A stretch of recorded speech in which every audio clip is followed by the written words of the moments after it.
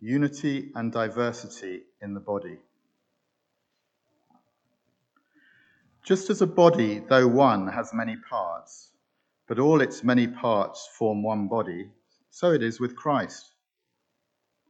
For we were all baptized by one Spirit, so as to form one body, whether Jews or Gentiles, slave or free, and we were all given the one Spirit to drink. And so the body is not made up of one part, but of many.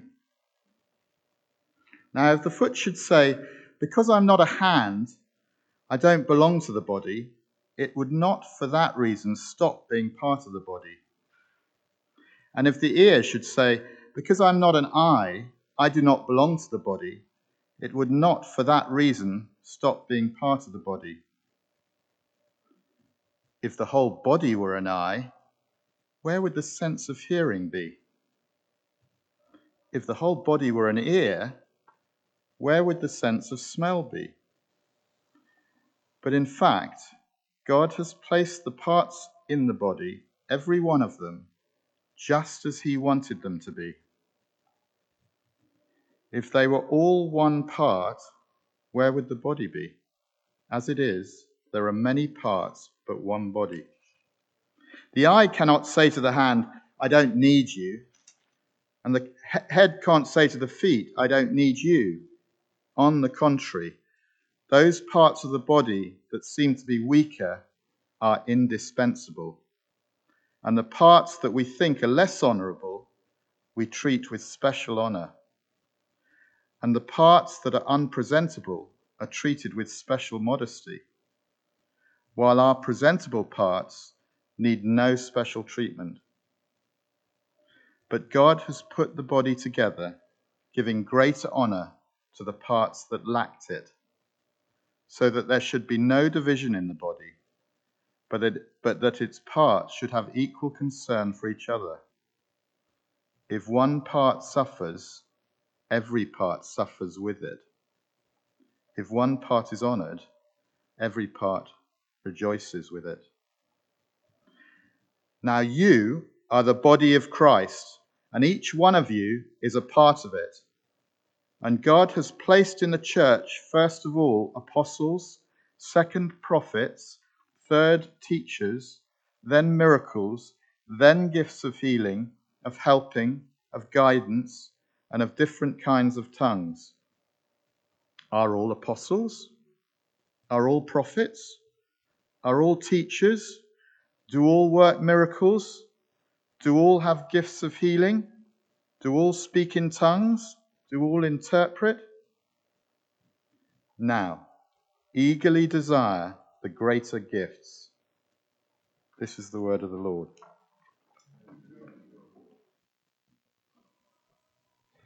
We're given in the New Testament especially several pictures, aren't we, of or metaphors of what the church is.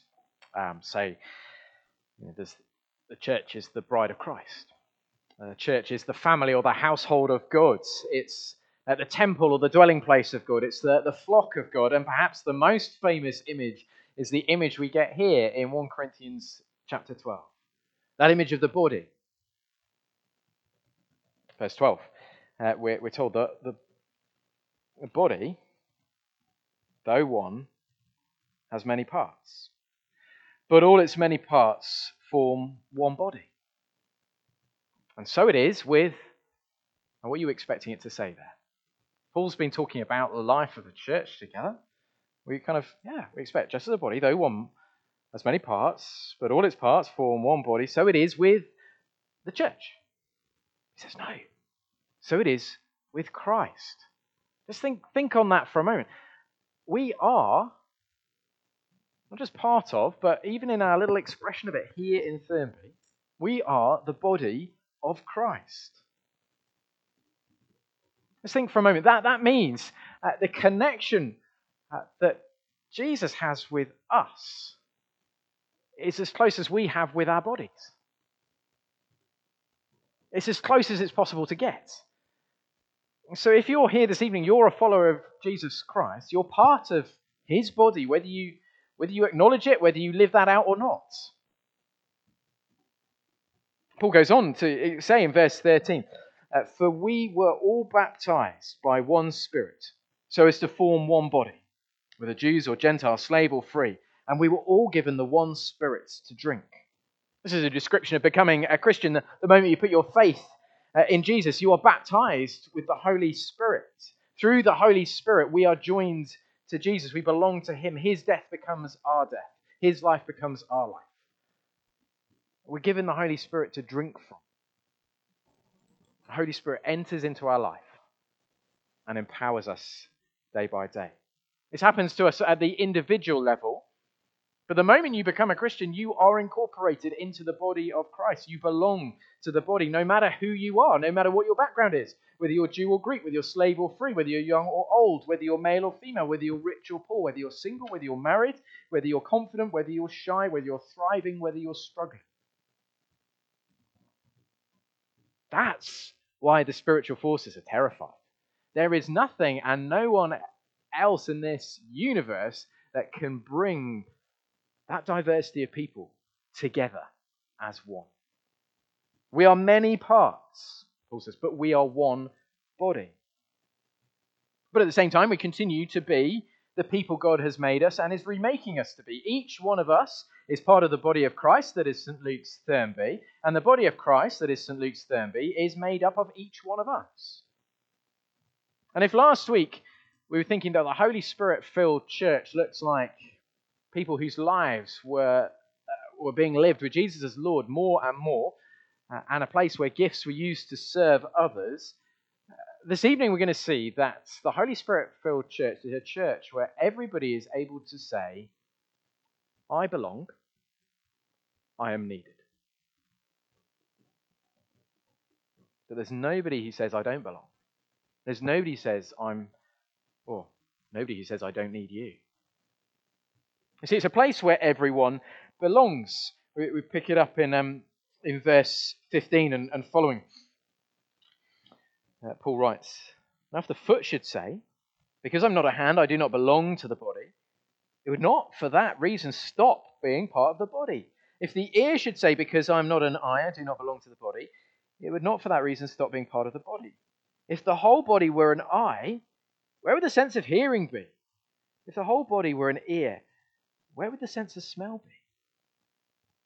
But in fact, God has placed the parts in the body, every one of them, just as he wanted them to be. If they were all one part, where would the body be? As it is, there are many parts, but one body. If we're to live our lives together, empowered by the Holy Spirit, our life together must mean that every follower of Jesus here belongs.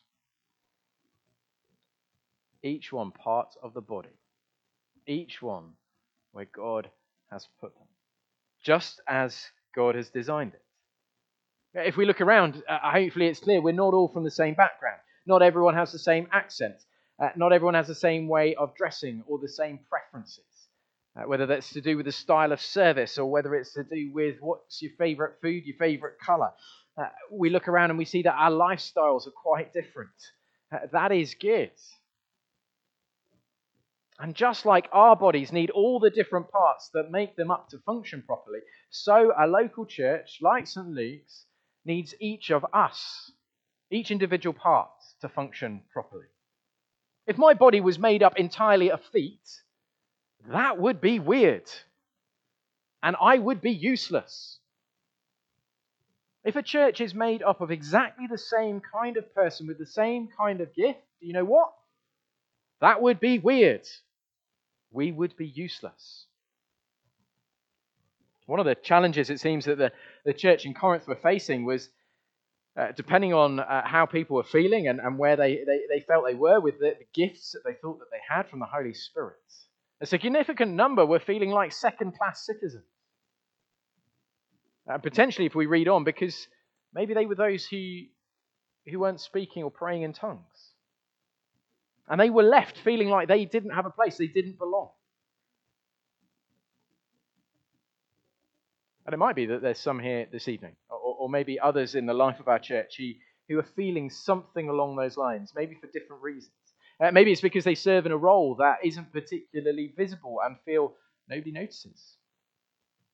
But when it comes to spiritual gifts, it's really important to remember visibility is not the same as how valuable the gift is or how valuable your serving is.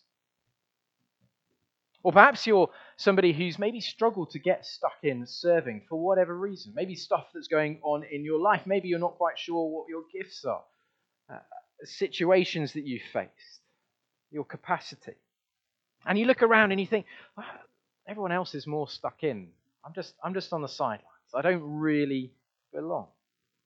Well, first thing I want to say to you is I'd love to have a conversation with you about what it might mean for you to be stuck in and serving. But second of all, if that is you this evening, I want to encourage you with something from Hebrews chapter 10. It's probably a fairly well-known verse. The writer puts down, he says, do not give up meeting together as some are in the habit of. But, and we kind of jump ahead and write the sentence. So, do not give up meeting together as some are in the habit of doing so. What's the opposite of that? Therefore, meet together. Right? That's my head. That's my logic. But it's not what the writer writes. He says, but encourage one another. And all the more as you see the day approaching. The implication being that just turning up is an encouragement. That is a gift. That is a blessing. You being here this evening is an encouragement. It's a gift. It's a blessing. Even if you feel like you're on the sidelines, you are being a gift right now. If a Holy Spirit-filled church is one where everyone belongs, it must at the same time, therefore, be a church where everyone is needed. That at no point can somebody turn around and say, I don't need you. That's Paul's second point, verse 21. It says, the eye cannot say to the hand, I don't need you. And the head cannot say to the feet, I don't need you. Now, I'm fairly confident this evening nobody is going to just quietly turn round to you in the pew and go, I don't need you. I mean, we've probably got enough kind of social skills and British reservedness not to do that. And if you're thinking of doing it, please don't.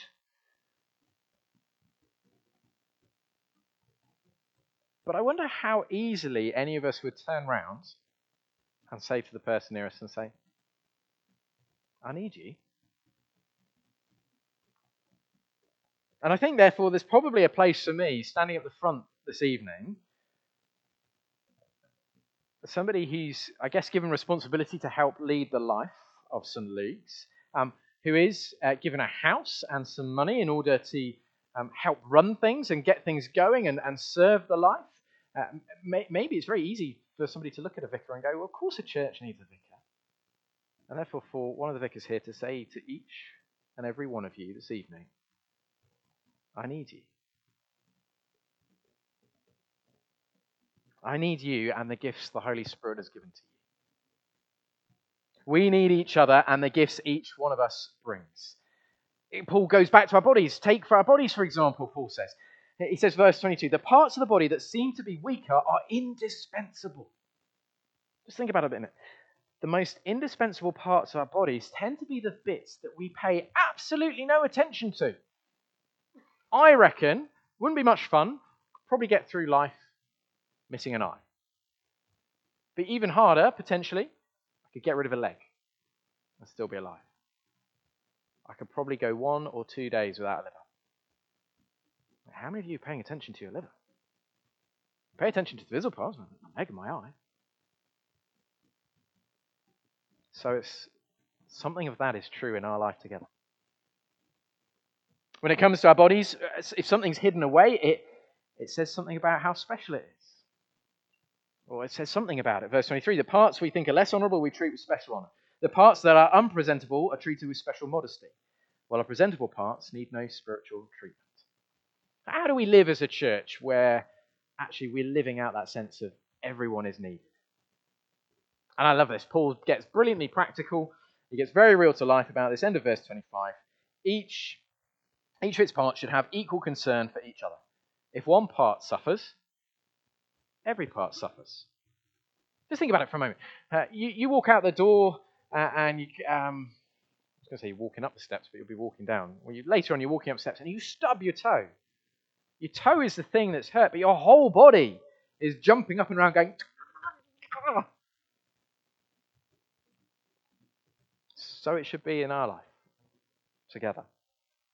Or if one part is honoured, every part rejoices.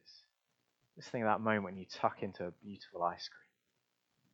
It's your mouth that's getting the enjoyment, right? But your whole body's going, so good. So it should be with our life together. A truly Holy Spirit-filled church is one where everyone belongs, where everyone is needed. Summed up, verse 27, now you are the body of Christ and each one of you is part of it. You see, Paul has laid the foundation for us. And then he brings the so what moment. If everyone belongs and everyone is needed, we expect Paul, therefore, to say something along the lines of every spiritual gift is of equal importance. That's what we're expecting, right? That's the kind of, judging by the foundation he's laid. And read verse 28 to 31. God has placed in the church, first of all, apostles, second prophets, third teachers, then miracles, then gifts of healing, of helping, of guidance, and of different kinds of tongues. Are all apostles? Are all prophets? Are all teachers? Do all work miracles? Do all have the gifts of healing? Do all speak in tongues? Do all interpret? Now eagerly desire the greater gifts. Some of the gifts of the Holy Spirit, it would seem, from what Paul writes here, are more significant to the life of a local church than others. But again, that's like our bodies, is it not? There are some parts that are, every part is valuable. Every part of our body is part of the body, but there are some parts we can't live without, and some we can. And we kind of want to get into the nitty-gritty of that.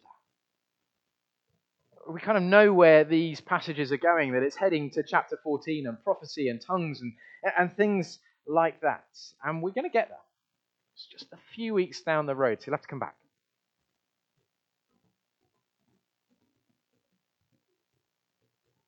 And before we get there, we have possibly one of the most famous passages to look at, 1 Corinthians 13, which again, Paul pauses to just lay the final bit of the foundation for us, the motivation of us using our gifts. What we've seen tonight, though, is a spirit-filled church. It's one where everybody can say, I belong. Everybody knows that they are needed. Every one of us is part of the body. All of us are valuable. And between us, we have all the gifts that we need for our life together. Some will possibly be more significant to our life together. And we will explore those. But this evening, know that you belong here. Know that you are needed. What's the Holy Spirit wanting to say to you tonight? You belong. You are needed. Heavenly Father, would you help us to know this evening that we belong to the Lord Jesus. We are his body. And we have the closest possible relationship with him. He's not ashamed to call us his own. You are not ashamed to call us your own. And you have given us the greatest gift, the gift of your Spirit. I pray this evening that whoever we are, we would have a sense that we belong here. That sense of we are needed. Or we might still have questions. But I pray that as we live this out, we'll find you answering them. And we will experience something of the life that you have called us to. You are shaping us to live out. That life that terrifies the spiritual forces of darkness. And thank you that we live in the victory of Jesus. And we rejoice in this and we give you thanks. Amen.